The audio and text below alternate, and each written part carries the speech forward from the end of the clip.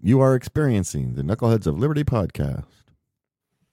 It is September 25th, 2023, and welcome to the Knuckleheads of Liberty, where we are bringing you the people and the organizations fighting for liberty around the country and in your region, in the hopes that it will inspire you to do the same. And you can find a lot of our stuff too online if you want to go check out more of that as well. But today we have a special guest for you. It is Stephen Greenhut. He is the Western Regional Director of the R Street Institute, which is a think tank promoting liberty. He's also on the Southern California editorial board. He's a longtime columnist newsman, I guess, and he is also the Pacific Research Institute City or Free City Center. You're the director for that, right, Stephen? I think I missed that on the notes there. But so we've got him to talk to, and we're going to find out all kinds of stuff about sort of what's been going on in both journalism and some of the problems with our public pension systems and our unions. So we'll dive into those issues. But before we get into that, let me introduce you to the rest of our panel. In our lower left-hand corner, we have Leon, the word Brathwaite, last word in Liberty. He is a retired engineer in the state of California. In my lower right-hand corner, we have Stephen Greenhut, who I've just introduced, and my name's Jason McPhee. I'll be your host today. So, Stephen, before we get to anything specific, let me James, our invisible hand, can you bring up the visual? I want to bring up Stephen's website. So here is the R Street Institute. So it's free markets, free solutions. And Stephen's been thinking about this stuff a long time. And so, Stephen, tell us a little bit about what it is the R Street Institute does and what it is that you do there as well. Yeah, R Street Institute, it's a free market think tank based in Washington, D.C., and I'm the Western director, so I handle issues in the Western states. So, they do a lot of work at kind of a pragmatic free market think tank. We're trying to affect actual policy change. So we do work in the technology policy, often opposing a lot of these proposals to regulate tech companies, harm reduction, in tobacco harm reduction. I mean, the state of California has banned flavored tobacco, and we've kind of we point out, we do a lot of research on how reduced harm products like vaping and things are it's better than, they're 95% safer than combustible cigarettes. So the goal of public policy should not be this kind of puritanism that tries to promote abstinence and things, but rather allows people to make better choices.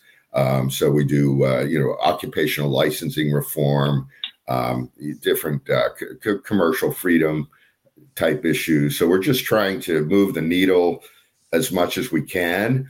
And in the Western states, obviously, housing work, I do a lot of housing work. Trying to promote housing, construction, additional construction of housing, increase the supply, deal with some of these regulations that make it hard to build housing and lead to our housing crisis here in the state. So we're trying to promote ideas that might actually take place. I mean, there's in the liberty movement, there are a lot of roles that can be played. One of the roles is to be more philosophical. And I do that, I think, to some degree as a writer, but there's also a role for trying to affect practical reform, and that's what R Street does. And then, as you mentioned, I'm on the Southern California News Group editorial board, so I write columns, and weekly column. I write unsigned editorials. I first came to California in the late 90s and 98. I worked for the Lima News, which was a newspaper in Lima, Ohio, big metropolis. And then I got a job at the Orange County Register, which was at the time part of the Freedom chain, Freedom Communications. And they had a 30-some newspapers that the Hoyles family, they libertarians, great people, and they owned a chain of newspapers and that were dedicated to promoting liberty. Long tradition of liberty at the newspaper group. I mean, there's since been bankruptcies, and the new Southern California News Group is the 11 newspapers I write for are not no longer part of Freedom Communications. It's a different news group, but they've kept up the old traditions of libertarianism. And then at the Pacific Research Institute's Free Cities Center, they're a think tank now based in Pasadena area. But they're a long-standing think tank, and I do something called the Free Cities Center, which promotes market-based solutions to our urban problems. And I think what we see everywhere, especially in California, is there's always a attempt to promote a government solution. Rarely any effort to look at how poorly those solutions have fared. And we're trying to come up with good ideas, not just bashing cities. That's not. I like cities, and we're not just writing articles about how miserable things have gotten in San Francisco. We're writing it. We're writing about things that might actually help make it a better city and make other cities better places, more livable, safer, cleaner. And it's meant to be, productive. So in my old age, in my young age, I used to be more of a bomb thrower. But in my old age, I'm more of a, let's seek out practical solutions. On my old days at the Orange County Register Editorial Board, I don't know if you've heard of Alan Bach. He passed away a few years ago, but he was always this optimist. And he always figured he was a great guy. Everyone was just this close to actually being a libertarian. And in my old age, I'm more along the lines of what Alan did, trying to promote ideas, trying to win people over with good ideas. And sometimes things do move in a good direction. And it's so you build the foundation for liberty. And then when the opportunity arises, the ideas are out there, and maybe, someone will be listening. And I also want to, before we go further, just we should be fairly optimistic. I mean, if we look at the conditions of life now, they're much better than they had been. So, there's progress. There's 2 steps forward, 2 steps back, but there's progress in some areas. Well, I noticed you did mention real quickly before that when the opportunity presents, well, certainly California has given us a lot of opportunities to try and improve things, right? I mean, yes. All the different things we're doing wrong. Can I give an example? I mean, back when I first came to Southern California, and which was, we were in this small city in Ohio. My wife was kind of shocked by it. I accepted the job without discussing it with her. And she's like, what do you mean we're moving to Southern California? I'm like, aren't we going to discuss this? My God. You sound like a central planner in your marriage. That's right. I've been married 40 years, and she was all right with it. But it just seemed I've always wanted to come out here. But when we came out here, one of the first issues I wrote about were redevelopment agencies. And those were almost every city had one. It was a little local centrally planning agencies that used tax increment financing to so-called redevelop areas, but it just became a tax grab scheme that cities used and to subsidize big box stores and shopping malls and movie theaters and auto malls and hotels as a way to get bed taxes and sales taxes. Really distorted development, especially in Southern California. And also these agencies misused eminent domain. In fact, my first book was called Abuse of Power. It was back in 2004, which was about abuses of eminent domain for private use, taking it not just to build a road, but taking a property. Cities would take a property from private owners and give it to a developer who would then build something that the city planners wanted, and that would bring in tax revenue. And eminent domain was abused wildly. So anyway, those agencies, they were really entrenched in the state. And they had the California Redevelopment Association representing them and the League of California Cities. And redevelopment was a thing, and it wasn't going anywhere. And I remember there were quite a few people. I was a part of a movement that was pointing out the abuses. We saw in the Supreme Court's Kelo decision ultimately pointed out a lot of those abuses on a nationwide level.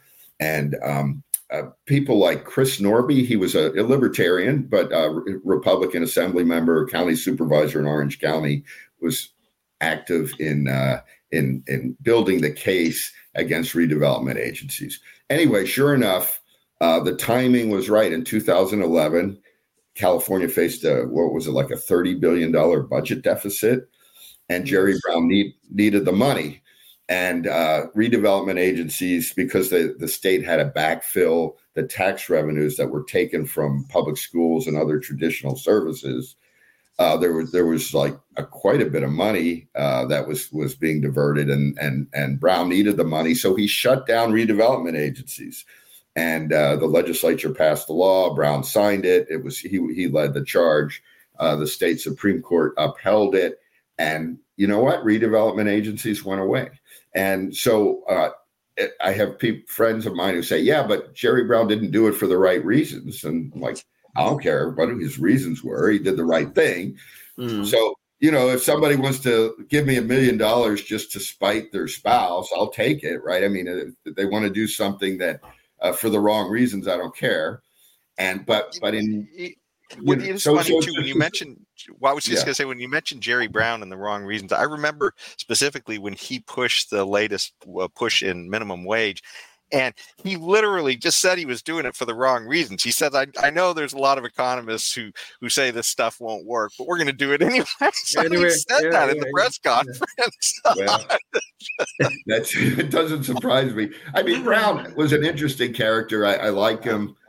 He did some good things. He did some terrible things, but eliminating redevelopment was an amazing thing. It did advance liberty because although our state we never reformed our eminent domain laws like many other states did after the Kelo decision. By removing redevelopment, it removed the financial incentive to use eminent domain as frequently it was done before. And so that was a good thing. And then there have been efforts to bring it back, but they've failed.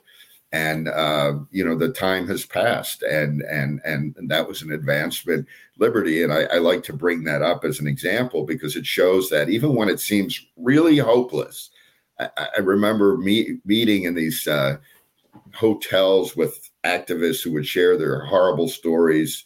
One of them, I was standing next to Tom McClintock, who, and we both stood up and gave Maxine Waters a standing ovation because on that one issue, she was really good because she talked about what LAUSD did in South Central Los Angeles in abusing eminent domain. So You build the foundation, and then maybe the time will be right, and you'll see. It's like a dam break, right? It all builds up, and then So that's why we do this, not because. So Stephen, you raised the Kelo decision, which I believe was decided in the late 1990s, which to me was a big anti-property rights decision, quite frankly. But I don't know how you feel about the decision itself. But the question I really have, does the R Institute, in terms of promoting liberty, does the R Institute, do they get involved in actual litigation? No, we don't. R Street Institute. Kelo was a little later than that, but it was like 2005, I think. But anyway, it was a terrible decision. Yeah, it was a terrible decision. But Justice Sandra Day O'Connor's dissent was brilliant.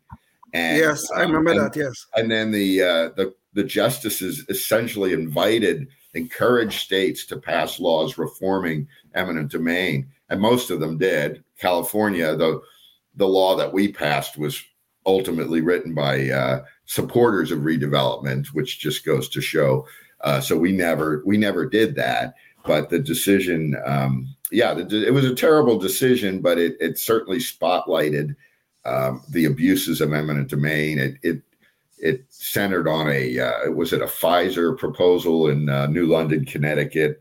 They were going to build some sort of headquarters, and would have eliminated the Fort Trumbull neighborhood, and they knocked down the neighborhood, and then nothing ever. I don't think anything's ever been built since. And I've covered those throughout California, mostly Southern California, some of these redevelopment projects, and my role at the Orange County Register editorial board back then, when I used to work full time for them, we really attacked some of these proposals. There was one that would have in Garden Grove that would have obliterated a middle class neighborhood for the city to build a theme park on spec to compete with the Disneyland up the road. There were some really crazy things. There were some really crazy ideas. I mean, you don't want government when government serves as a central planner, it's amazing the stupidity and the destruction that you'll get. I mean, downtown Anaheim, and I'm sorry I've gone off on a tangent, so I'll stop quickly. But downtown Anaheim used to have one of the most beautiful downtown in Southern California, and the redevelopment agency in the 70s pretty much bulldozed it. So you don't want government officials to have that kind of power, and that's pretty much the lesson on eminent domain that I learned. You see, but this is the problem, and this to me was the big problem with the Kelo decision.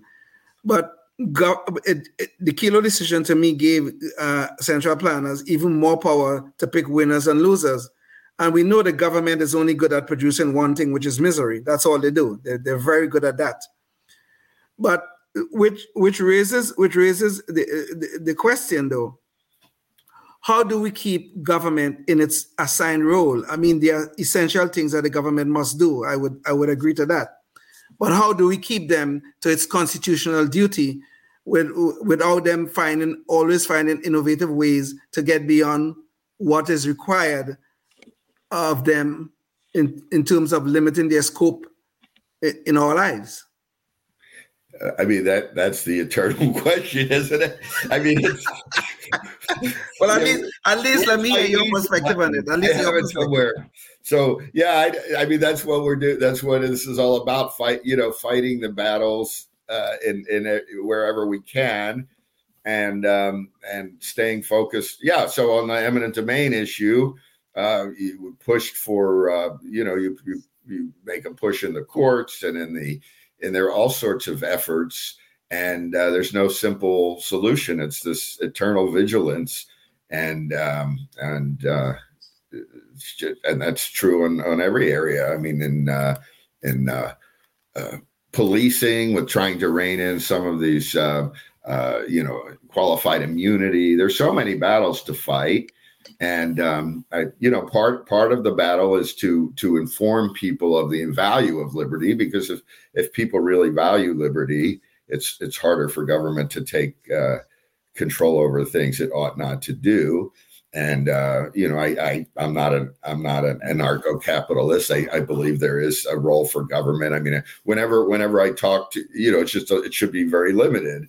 Whenever I talk to people who want to eliminate government entirely, not that that's ever going to happen. I mean, that's great for, I don't know, the after hours cocktail hour at the Libertarian Party convention. Maybe we can talk about it. It's fun to talk about. But, they always come up with these convoluted ways to replace what government does with things that basically just replicate what government does. So I've just got the point. Right. I mean, if somebody breaks into your house and commits a crime against you, at some point you have to use some level of force to restrain them. So you could come up with all sorts of complex ways, and then it always ends up coming back to calling the police or right? I mean, you have to. So we could come up with all sorts of private alternatives, but ultimately you still have to be able to detain the person that's trying to kill you. So I don't worry as much about. I think there's a vast amount of reform that's needed on these fundamental services. I've written a ton about police abuse. I've covered a lot of cases in Southern California. And we'll talk, I think, a little later about pensions and how, law enforcement and firefighters, they've basically, and other government groups, I mean, they basically exist for, what one city manager said, we're a pension provider that provides a few public services on the side. So vanishingly few. Yeah, exactly. So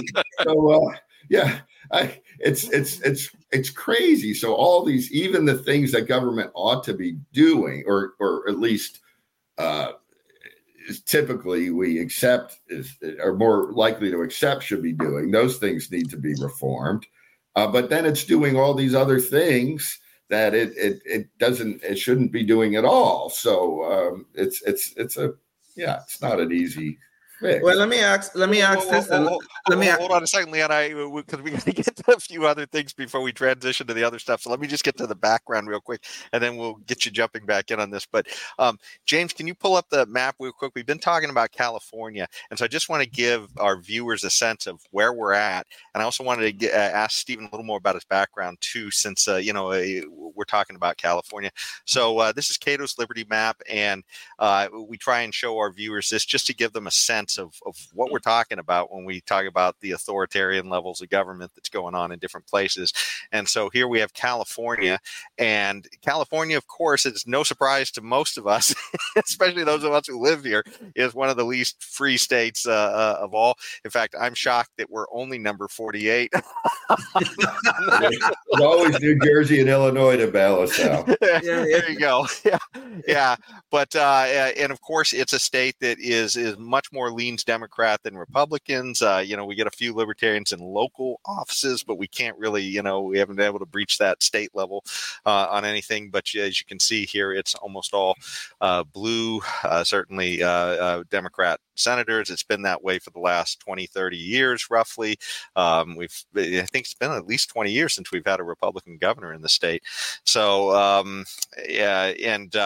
so that's kind of, and of course, all the state offices too, it's almost all blue.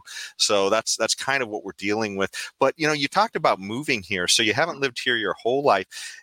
Were you liberty oriented when you moved here, or did living in California make you a liberty oriented person? I mean, what was it that rung your liberty bell on a lot of these issues? Yeah, I mean, I grew up in near Philadelphia, and it's been a long time. And I was a young liberal Democrat, and I moved to Washington, D.C. for college, and became caught up in the Reagan movement and became more of a conservative. And then moved when ultimately I ended up at the newspaper, the Lima News in Ohio, which is the Freedom Communications newspaper. And I was, very liberty oriented at that point. And then that really helped focus my thinking, working for a libertarian newspaper and having to write editorials and columns, and it really honed my thinking about liberty. And then when I came out to, Southern California, I was, I certainly had a pretty well-developed libertarian viewpoint. So when I got here, I still wanted to come here. I mean, it's a beautiful state. I love it. I've since been to every one of the 58 counties, every city and town of any note. I love the state. It's great. And I think that one of the things about being in California, whenever you see a negative list of something, it's real easy. You just go to the bottom. And the rankings, there are all sorts of rankings, on anything, home affordability, freedom, whatever. You go to the bottom and there's California. And then, our Democratic friends like to say, yeah, but we're the 5th largest economy in the world. And they obviously never learned the word despite. It's such, right, despite everything. Yeah, they're working on eroding that. Yeah, it's still a great state despite all their efforts to make it less so. And I've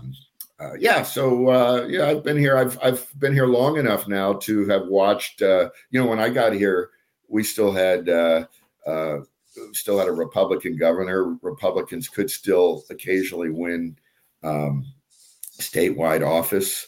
And that's changed quite a bit. And I was looking at the statewide, the statewide vote count from the last election, and it's pretty much on all statewide offices. It's like 60-40 Democrats. And now we're at the point where the Republicans, not that Republicans, you guys are libertarians, but Republicans aren't exactly great shakes, but they're not in favor of liberty in their own areas, right? They're in favor of it, except when they're not. And but still, it's nice to have a two-party state. And if you got the Republican name, the only non-Democrat who's come close was I think Steve Poizner ran for insurance commissioner again, and he came very close as a no party preference.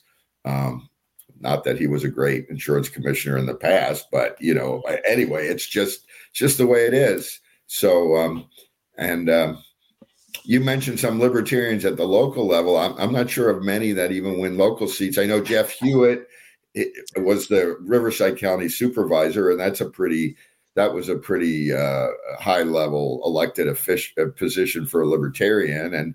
And when he was mayor of Calamasa, he helped institute a pretty significant firefighting reform. And then it was Republicans who couldn't stand that, and they authored bills to make sure it couldn't happen anywhere else statewide. Republicans, because of their alliance with the public safety unions. So we can't really rely on Republicans, can we? Yeah. Well, and as far as those offices go, that's exactly like what I'm talking about. These things like city council member, mayor, and some of these smaller areas and stuff. Because we've interviewed at least one on our show from Southern California area, and of course across the country. We've been interviewing a lot of people from different, local offices. But that's all we're seeing, obviously. And they're not winning, are they? I mean, not many. Well, occasionally there are. There's a few. In fact, we not so much in California. There's about 5 or 6, but you can actually go to the Libertarian Party's website, and they have a link for elected officials, and so you can actually find all the people who declare themselves as libertarians and who have actually won local offices and stuff. And so that's actually as a little secret. That's how I get some of our guests on the show. And there was a woman who was a libertarian who was a mayor of, I forgot what city it was here in California. We interviewed her. I'd have to look it up again real quick because it's been a while. It's been about a year since we interviewed her. Yes. But it's so there's a few. I felt like it was almost like a unicorn because they had a city council of 5 people, and she had convinced a couple others to switch over to Libertarian, and then they summarily got rejected in the next election. She told me. That's usually what happens. I remember when I used to go. Hold on, just a second. Let me break in for time. If you're watching us on public access, we've got to go, but you can catch the rest of this conversation on our other websites, Rumble, the Spotify, YouTube, and Facebook. Just look up knuckleheadsofliberty.com, and you can find the rest of this conversation and a lot of others too. So join us there. Okay, back to the show. Go ahead, Stephen. When I used to go to libertarian events, remember they'd bring out the people, the elected officials, and it was always something like, dog catcher, and it was water board. I mean, I'm not saying these don't have their role, but as an elected movement, there hasn't been a lot of headway. Although I do think with city council elections being technically nonpartisan, we know that's just a technicality. The parties always get involved in them, but still, it does offer an opportunity. But it takes hard work, and I do feel like a lot of people from any third party, there's a certain element that likes to put their name on the ballot, but it's harder to go from there to actually knocking on every door. I remember one city council member who won years ago in Southern California. He knocked on every door in our city of 50-some thousand people, and that's hard work. I wouldn't want to do it, but he won. So it's retail politics is still important. Well, a lot of these people too who are getting elected, they're in very small areas. So, but I did want to start a push us on toward one of the other topics too, Sure. because we definitely want to hit our discussions on unions and stuff. But because we have you on the show and you've been a journalist, I didn't want to let it go without asking you. We've been seeing this erosion of, I guess, liberty values in journalism, and it's refreshing to hear you talk about you're part of a news group that really pushes that. But what's your perspective on this as a journalist, seeing all of these people in journalism sort of come, not standing up for people like Julian Assange and other things like that? It just seems like we've really kind of are turning upside down as a society. Yeah, my views on where journalism have gone are a little complex. I don't think things have gotten worse. I mean, when I got into, I'm old enough now. I'm 63, so I remember the previous journalism era, and I kind of laugh now. I'll read, especially conservatives will say this a lot when social media about the good old days when journalists just stuck to the facts, and then which is it's so hilariously idiotic, and then there's this idea that these are like the worst of times in journalism. Which is, I'm like, wow, that's not the world I grew up in. When I was younger and wanted to get into journalism, this was, it was before the internet. It was talk radio was just in its infancy. There wasn't even much of this, this kind of cable news or access, TV type access. You pretty much had the newspaper. I remember I lived in Des Moines, Iowa at the time, and we had the Gannett newspaper that got delivered to the door in the morning. That was the only publication. It was a very liberal newspaper, and you didn't have alternatives if you wanted to get published. Aside from, there were some magazines out there and things, but locally that was it. It was the Des Moines Register, and I wanted to write for them. And you had to go through their gatekeepers, and it was very hard to get your view out unless you want to, mimeograph a newsletter and hand it out to your neighbors. There weren't a lot of choices. So, and then the TV news. I mean, you had the three talking heads on the three networks who were all, pretty. They certainly had a better pretense of objectivity than you see now, but they certainly had a point of view and a lot of things. And it's funny too, because they almost seemed interchangeable. I mean, you could change the channel, right, and it was almost the same stuff no matter what. Right. It was the same stories, right? So the same basic stories. And then I remember I used to get so mad because there were stories that I thought ought to have been covered and weren't getting covered. So then we had this whole explosion with the internet, talk radio. And then all of a sudden, all sorts of views could get aired. And now I was so naive. I thought that with the internet explosion, that people would seek out good information and would become much more informed voters. And I thought it was a great thing. And I'm not saying it is in many ways, but instead, the lowest common denominator seems to rule. Now we see everyone's in their news silos, and sure, the mainstream media is maybe more biased than it had been, in that it doesn't have to even pretend to be objective. Not that there's ever been you can't have anything that's objective, but there was no pretense of neutrality now. But you don't have to rely on them. You could read anything you want, and that's the problem. Everyone reads whatever they want. So now, I'll quote. Let's say, I remember quoting something, a pretty well-researched story by the New York Times, and of course, the New York Times has its bias, obviously, but it's still a really well-researched story done to high-level journalism standards. And then people would write into me and say, oh, that's the New York Times. And then they'd send me a video that their Aunt Ethel sent them from some unnamed kook somewhere, and recording it from their basement as a rebuttal. And that's kind of where we've gotten, right? Where now, before, everyone was kind of stuck focusing on these narrow choices. And now we could listen, confirmation bias. You could watch, listen, read anything you want. And a lot of I some of my conservative friends, they're always complaining about the mainstream media. I'm like, well, have you looked at the conservative media lately? They don't even quote, they don't even quote any other viewpoint. So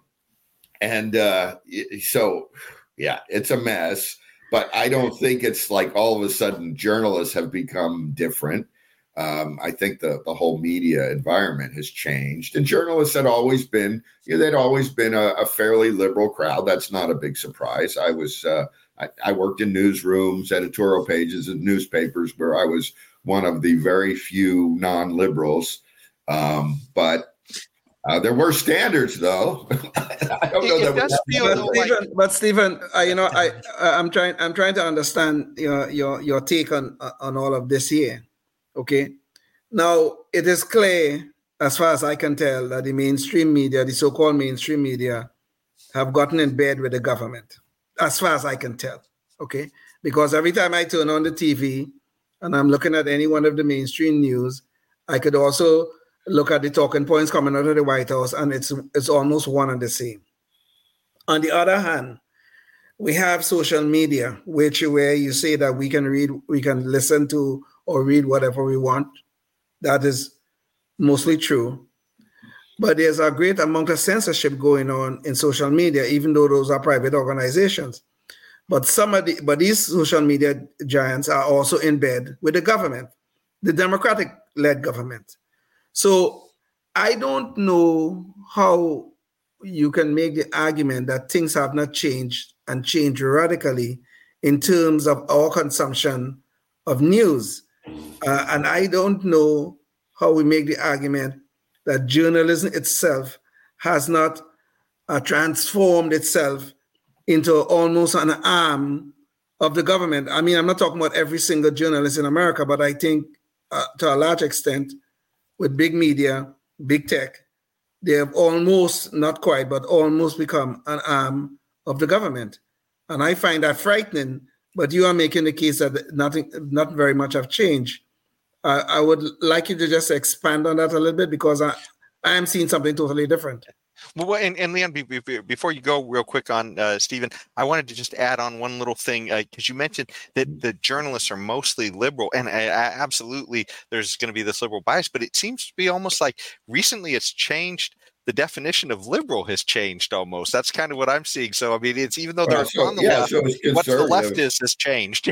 Well, and so is what is a conservative now? That's true. Yeah, now this populist right thing, which doesn't seem a lot like the certainly the post-Reagan conservatism of free markets, and we've become almost like conservatives have become almost like European style conservatives who no longer are trying to conserve the classical liberal experiment of the founders. But the journalism, I guess my point is, journalism has always been kind of liberal. It's just wide open now, right? So I'm not dismissing the points you make. I mean, I saw how some of the tech companies, the platforms, they obviously have their own policies, and I think they have a right to have their own policies. They're private organizations. But yeah, they put pressure on, the government's pressured them. But you don't think governments pressured the Washington Post in the past to squelch stories? And you don't think a lot of what has always passed for journalism is really simpatico with what government has won? I've covered it at the local level, and I remember I used to give some of my fellow reporters a hard time. I'm like, dude, that is not a scoop. That is called a press release. It's not a scoop. The city manager fed you that. And I mean, what do you think? And now, maybe reinforcing your point is, the number of journalists out there doing original reporting has certainly at the local and regional newspaper level has fallen dramatically. Yes. And I remember we had the Orange County Register in its heyday. There were 10 or 11 of us just on the editorial page. And now, you don't see those kind of numbers on editorial pages, and it's and the newsrooms have been obliterated. The number of the newspaper one newspaper I worked at in the past, when I worked there, they had a big new building and a small town. There must have been 100 people working there, and now I think they're in a small office somewhere with a handful of people. And same thing with the big journalism enterprises, went from hundreds of reporters to dozens of reporters. So if you don't have reporters covering city council meetings and board of supervisor meetings, you don't know what's you don't know what's going on, and people don't know what's going on. So yes, the journalism, it's not just bias, it's just a lack of resources and a lack of coverage. And there's so many agencies and so many government entities to cover, and we have less of that coverage. And in its place, we're seeing a lot of it's just pure opinion journalism, and a lot of and it's not, the circulation numbers on the mainstream newspapers. I don't even know how to measure them anymore. We used to measure just printed newspapers that were delivered, and now they try to measure eyeballs. But the circulation levels have just fallen; they've just cratered. Yes. So those people who are railing against the mainstream media, they're certainly, forgetting the fact that the mainstream media is just a shadow of what it once was. And in its place are all these different, I think, politically motivated publications that have really strong points of view, many of them on the right and a lot of them on the left. And I read a lot of those things, and I don't even see what I think would I've had a lot of reporters work for me over the years, and I read these stories. I'm like, these aren't news stories. There's no effort to, talk to the other side or hash things out. They're just basically glorified opinion pieces. And you'll see articles where publications will report on somebody's tweet. So it's gotten, but on the other hand, it used to be hard to get all the underlying documents. And now you can watch the city council meetings after the fact or live streaming. You can watch them on video. You get all the reports, right? All the staff reports. You read the court cases of the stories. There's so much really valuable, information that you couldn't get easily before. I mean, before you'd have to run to the courthouse or do a public records request for some of these things. And now it's all at our hands. And yet with all this availability, it's like the meme goes, we spend all our time posting videos of cats. And I love cats, by the way, and I spend more time than I should watching cat videos, but all the same, they're sponsored by Friskies. Let me just ask something here. Let me ask a question here, okay, that maybe could highlight the point I am trying to make. Okay, it is true the free press is constitutionally protected, and they should be, and nobody's arguing that point. The problem is that free press being constitutionally protected means that we should be looking at the creation of a marketplace of ideas where things are competing. So yes, somebody might want to post something about a cat, but somebody might want to post something else about a dog. Somebody might want to post something about libertarian politics. Somebody want to post something about democratic politics, and on and on. The whole idea is that the marketplace of ideas we're supposed to be out there, and all these ideas are competing, and the best ideas will survive. And that's how theoretically it should be. The problem is, though, when there are major components functioning within that whole marketplace of ideas, getting in bed with the government, which is a potential problem, like big tech taking some of its orders from the government. I mean, the FBI was heavily involved with Twitter. Leon, let me jump in real quick with one thought, because it was something that dovetails right to what you're saying. But specifically, like you were talking so much about, Stephen, how easy it, or how I guess how hard it used to be to get the actual information and the real legwork. But when we look at something like the Hunter Biden laptop story, I mean, literally, it was just kind of teed up there. The New York Post had it out there. Very good example. And it was like nobody really wanted to even inquire about it. I mean, and they still don't. And the government was just sort of telling everybody, "Oh, don't worry, that's Russian propaganda," and the media and almost as a whole just said, "Oh, okay, it's Russian propaganda." No, but I want to add something to that point. That point you're making, Jason, that's a very good point to raise. But I want to add something to that. You know, there's good data to suggest that if the Hunter Biden laptop was allowed to be in that marketplace of ideas, it might have changed. It might have. I cannot say with certainty. It might have changed the outcome of the elections. So the suppression of that laptop actually changed the direction of this country. Well, I see that as a real problem. That's true about it. I mean, I remember in the days of the the good old days when there were during past elections, when there was this huge effort to suppress stories and we were totally dependent on these three networks. And I remember when Dan Quayle, misspelled potato. I mean, that was a big deal at the time. Now we all shrug when, you've got a former president, maybe the next president, who makes weird suggestions about executing a Joint Chief of Staff member. And he actually, tried to steal an election right before our eyes. And nothing he says that's just life. I mean, it's human beings work in media institutions. Governments have too much power and they pressure media institutions. And then you've got all these ideologues out there on the left and right who are just pushing talking points. Yeah, of course, all sorts of different stories could have changed the outcome of any election. I mean, that's what, that's the way life works. I'm not defending. I don't think the government should be pressuring private media organizations, but it's nothing new. I mean, remember the Pentagon Papers, for heaven's sake. This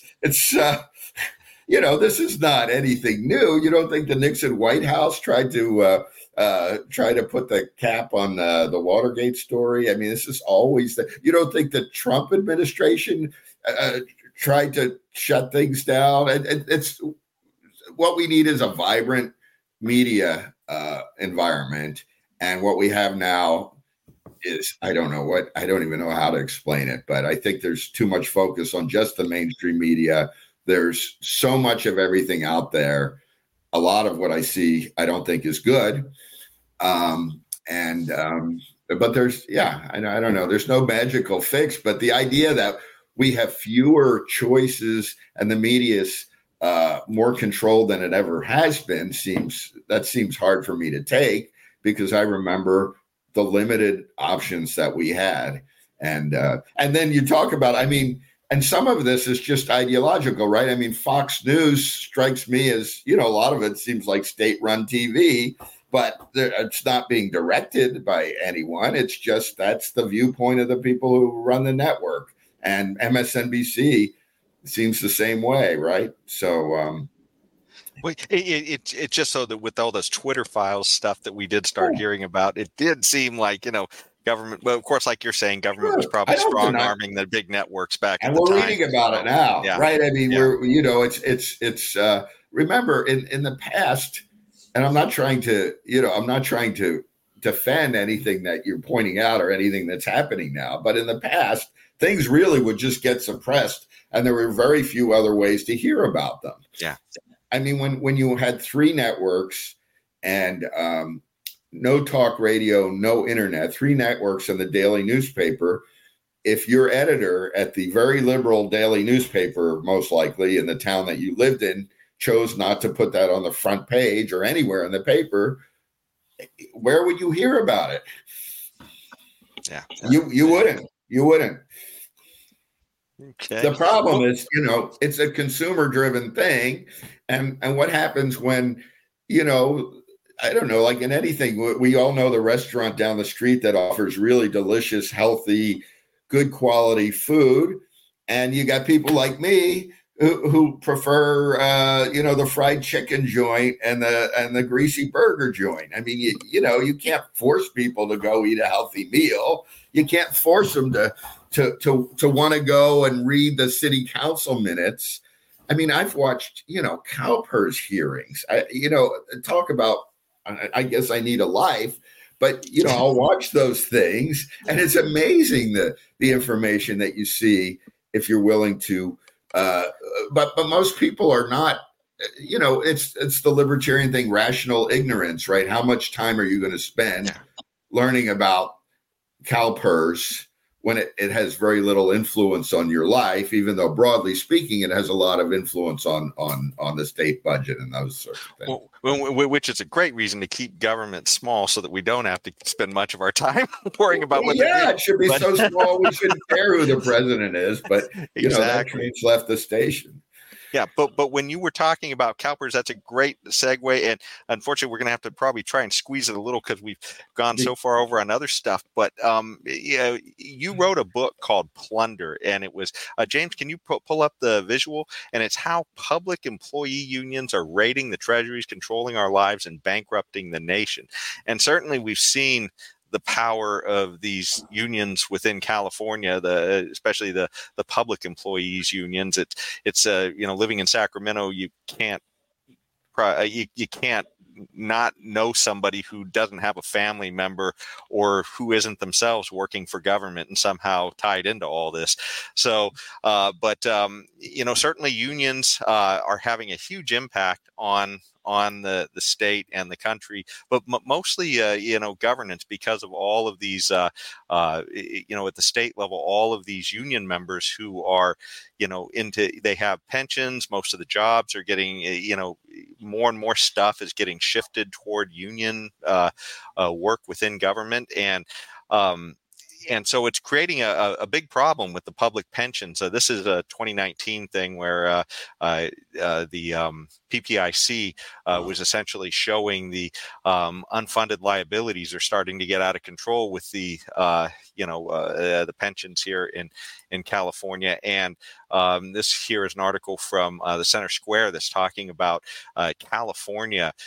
We have a $1.5 trillion public pension debt load, which I'm not 100% sure what that means, but essentially it's a few years later on that whole PPIC report, and the problem's gotten bigger.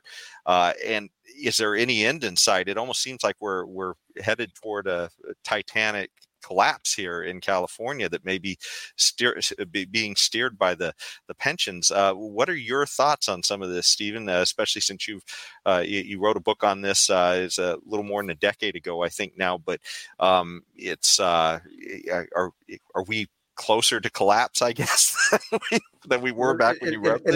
It hasn't gotten better. That's for sure. Well, it's totally tied to the pension debt, and what's going to happen is tied to stock market returns. And we're basically, the pension funds make a guess on future returns, paying for the current benefits and the benefits for future retirees. So I think CalPERS, the largest pension fund in the country, is funded at, I think, in the 70-something%, which means it has 70% of the money available to make good on all the promises that it's made. I think there have been efforts in the whole pension reform issue back in 2011, 2012. It was a big thing back when the state had a budget crisis and a number of events. There was a confluence of events and concerns about the pension systems. And then what we saw where there were efforts at reform. Jerry Brown signed PEPRA, the Public Employees Pension Reform Act, which modestly trimmed pensions. And different cities like San Diego passed a pension reform. And then the state agency essentially killed it. The California rule, which is basically, it's not even a rule. It's just called the California rule. It's a series of court interpretations. It says that you cannot reduce pensions or any benefits for public employees going forward unless you give them something of equal value. So that killed the reform in San Jose. The legislature is not going to touch it because they're owned essentially by the public employee unions. I mean, the public employee unions have exorbitant power there. So nothing's going to happen. Pensions are a senior obligation of the state. That means if everything collapses, they're the first thing to get paid. So we'll have public employees living up in Coeur d'Alene, Idaho, enjoying themselves, even if the state collapses. We have something called crowd out. Cities are paying so much in pensions that it's crowding out all these other public services. If you really want to blow your mind, go to Transparent California and look at what some of these public employees earn and receive in pensions, and you'll see police sergeants $500,000, $600,000, $700,000 a year. There's the 3% at 50 retirement benefits, so they retire with 90% of their final year's pay.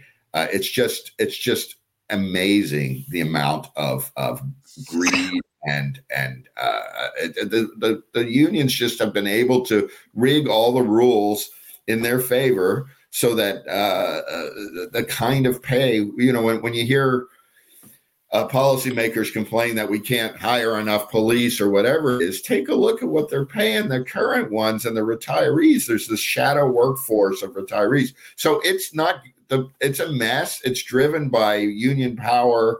Public employees get outrageous, especially in the public safety segment. Your typical firefighter in California total compensation package is what, $225, something north of there. You have cities where they're making $300,000 a year. You have captains making twice that in some cases. I mean, that's crazy. I mean, we're not saying you don't pay someone a fair wage, but it's crazy. And no wonder we don't have any money. And the system, it's not going to get fixed. No one is going to touch that. No, and Republicans, as I pointed out earlier, when it comes to the law enforcement and firefighting unions, they're closely allied with them, and they're the ones that get the largest pay and pension packages. So nothing will happen, and nothing's going to, as long as they can kick the can down the road, nothing's going to happen. Never underestimate the ability of California legislators to kick the can down the road and tweak it just enough that things don't collapse. So don't sit around waiting for a collapse. Not that would be good. And there's a real consequence to some of this too, because as you're saying, this eats into the money that can be used for other services. Mm-hmm. So like when they're paying all these people to essentially do nothing in retirement for many, many years, then there was a funny meme I remember seeing where it shows like about 6 or about 10 construction people standing around. There's one guy in the hole and he's digging really hard, and the other guys are all standing around drinking coffee, looking down at him. And then it says, "Oh, due to budget cuts, we're going to have to fire Joe." And the guy's name in the hole is Joe because, and it's the only one doing that. Yeah, it is crowding out things. I mean, it's crowding out all the many services that people think they're getting from government, and because you're paying so much, and then they're retiring at age 50. I had this debate with this PolitiFact actually quoted me on one of these stories where one of these police union chiefs said that, the reason we get such big pensions is because we die 2 to 3 years after we retire. And then I went through the CalPERS data and the Oregon OSERS data from Oregon, and actually the longest living public employee are police and firefighters. Firefighters first, then police. They live into their mid-80s. That's why we have a pension problem. I wish everyone a long, healthy, happy, and prosperous life, but let's not make things up, right? And then PolitiFact actually did a big false on that guy's statement after I provided him with all the data. So they'll say all sorts of things to justify these crazy pensions. I mean, do you really think people ought to be earning $200,000 a year at age 50, and then they're going to live to be 85? So that money comes from somewhere. It comes from the pension fund, but their pension funds are underfunded. It's a system designed by the people who benefit from the system, and that's the whole problem with public sector unions. And my book was only about public sector unions, not private unions, which are they have their own problems, but it's a totally different animal. Yes. In the private sector, you can't kill the host. Well, you can. I grew up in Pennsylvania, and I saw them do that. But if you do kill the host, you're in a world of hurt. Here, there's at least a little moral hazard. The unions here elect the people that they then negotiate with. Exactly. That is a major. That's a major point you're making there, and that's a major corruption that is ongoing. So, I remember. Yeah, that's the problem, right? I remember seeing there was a report in Orange County after there was a deal to boost the salary for public employees. The head of the union and the head of negotiations for representing taxpayers supposedly were seen at a Santa Ana restaurant splitting a bottle of champagne. I thought, to me, that's the picture of what's going on here. Exactly. Nobody. Now, we the taxpayers. Now, full disclosure, I'm a retired public employee. Okay.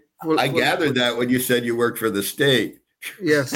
I wasn't going to mention it. I wasn't going to tease you about it, but you mentioned it. So in Sacramento, you can't even have a libertarian show without somebody who's yes. Imagine that. Everything's distorted. Everything's distorted in California. Even libertarians. Even libertarians get sucked into this damn nonsense. But just in my full disclosure, I was forced to pay union dues. Okay, forced. I really mean that. Force of law until 2018, I think, or something like that. Something like that.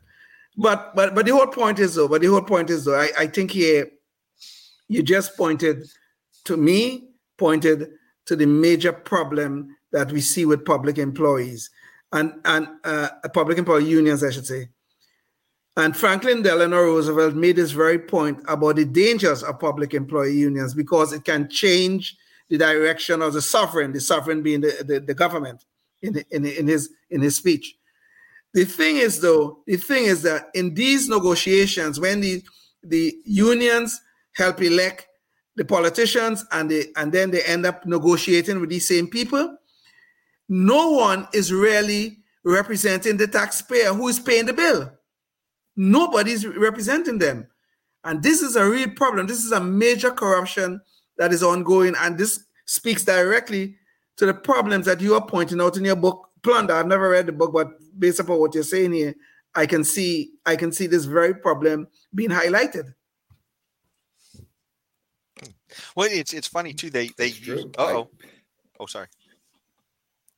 I was just going to say, and they wind up getting the money from the essentially the government through the employees who they argue for a better pay for, and then they essentially take those fees out and use that to re-lobby against the same people that they're negotiating with. So just and help fund their campaigns and stuff. So and not just fund their campaigns, but it sounds like they are really critical in going after people they don't like too. It's not necessarily being for someone; it's being not being on their hate list. I guess is true. It's a big issue. I mentioned earlier the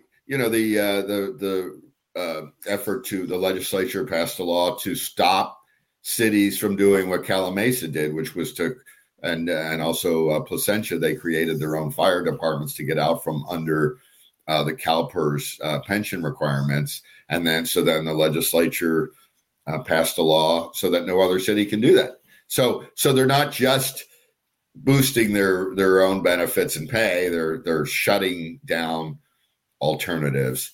And a union-controlled PERB, the Public Employment Relations Board, a state agency that's very union-friendly, shut down the San Diego initiative that would have reformed pensions by claiming that the right to meet and confer supersedes the right of voters to have a say. So the whole system is rigged from top to bottom. My argument a couple of years ago was we lost. We tried for 10 years to reform pensions through voter initiatives, through legislative action, through the courts, and we've lost up and down. So we tried.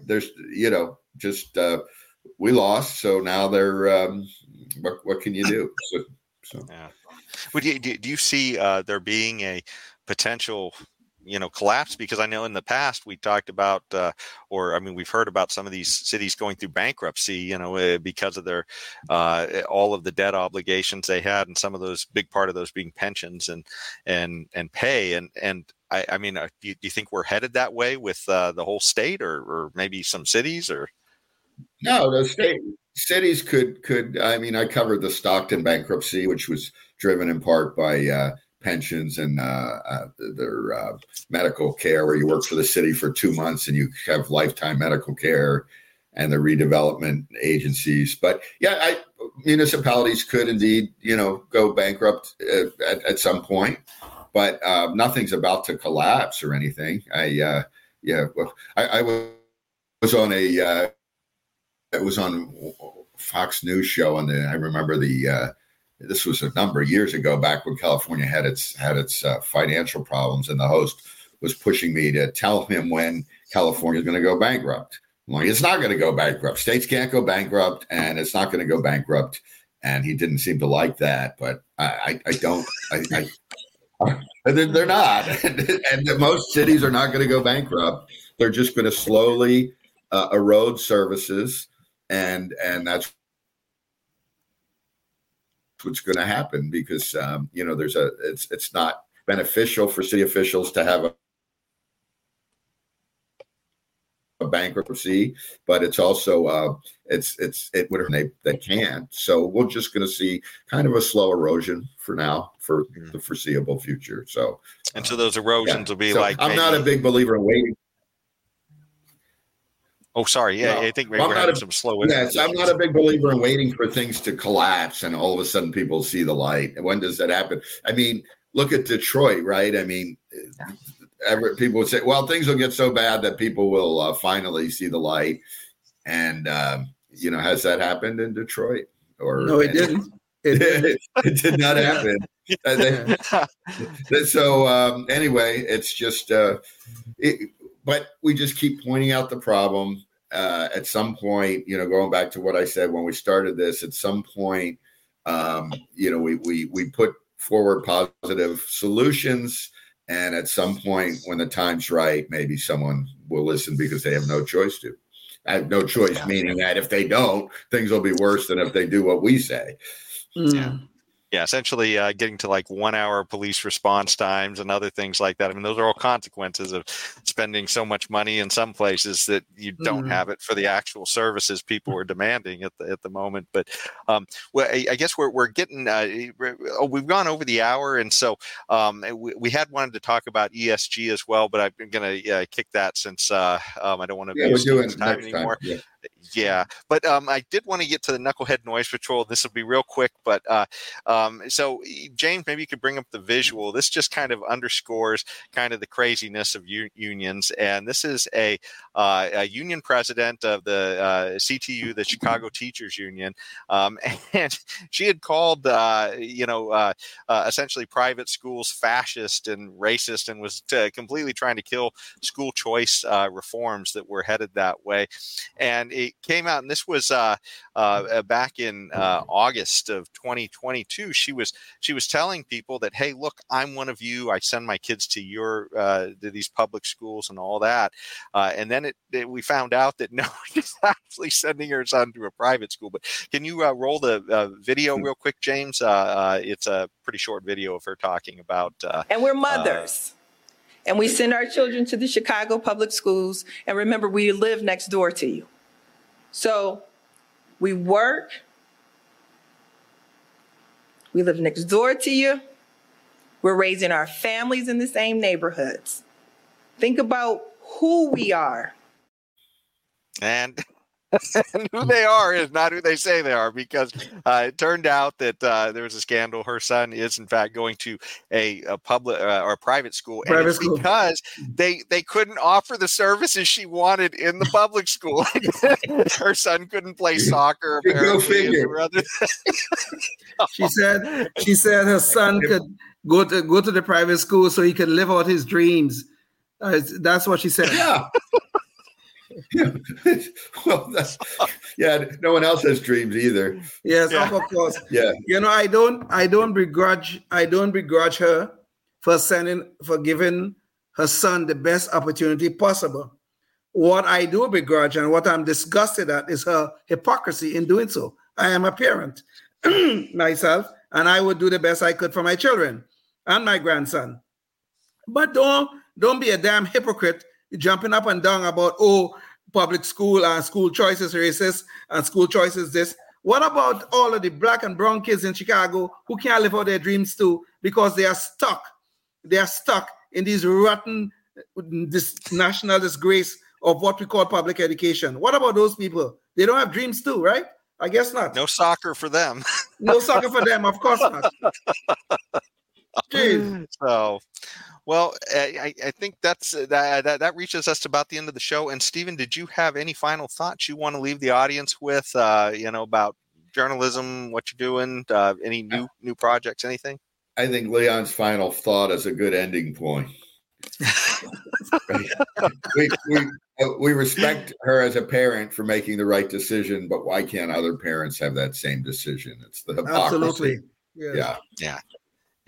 And I think that the overall thing is when we invoke government, we wind up really limiting ourselves, all of us, on our decisions. And that's the whole point, right? I mean, it's that, you put this public school system in and make it unionized, and suddenly you are limiting everybody's choices. It's sort of a one size fits all. But that said, we've reached the end of the show, and I'd like to thank you for joining us. I'd like to thank you, Stephen, for being our guest today. Hopefully our audience has gotten a lot out of that, and thank our audience as well for joining us for this conversation.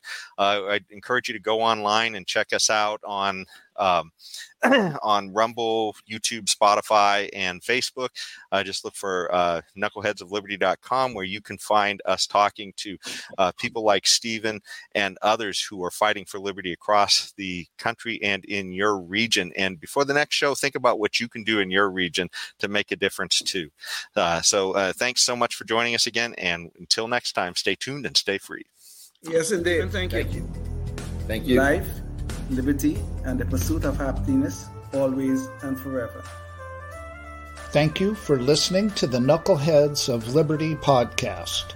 Find us on Facebook, Rumble, YouTube, your favorite podcast network, and at knuckleheadsofliberty.com.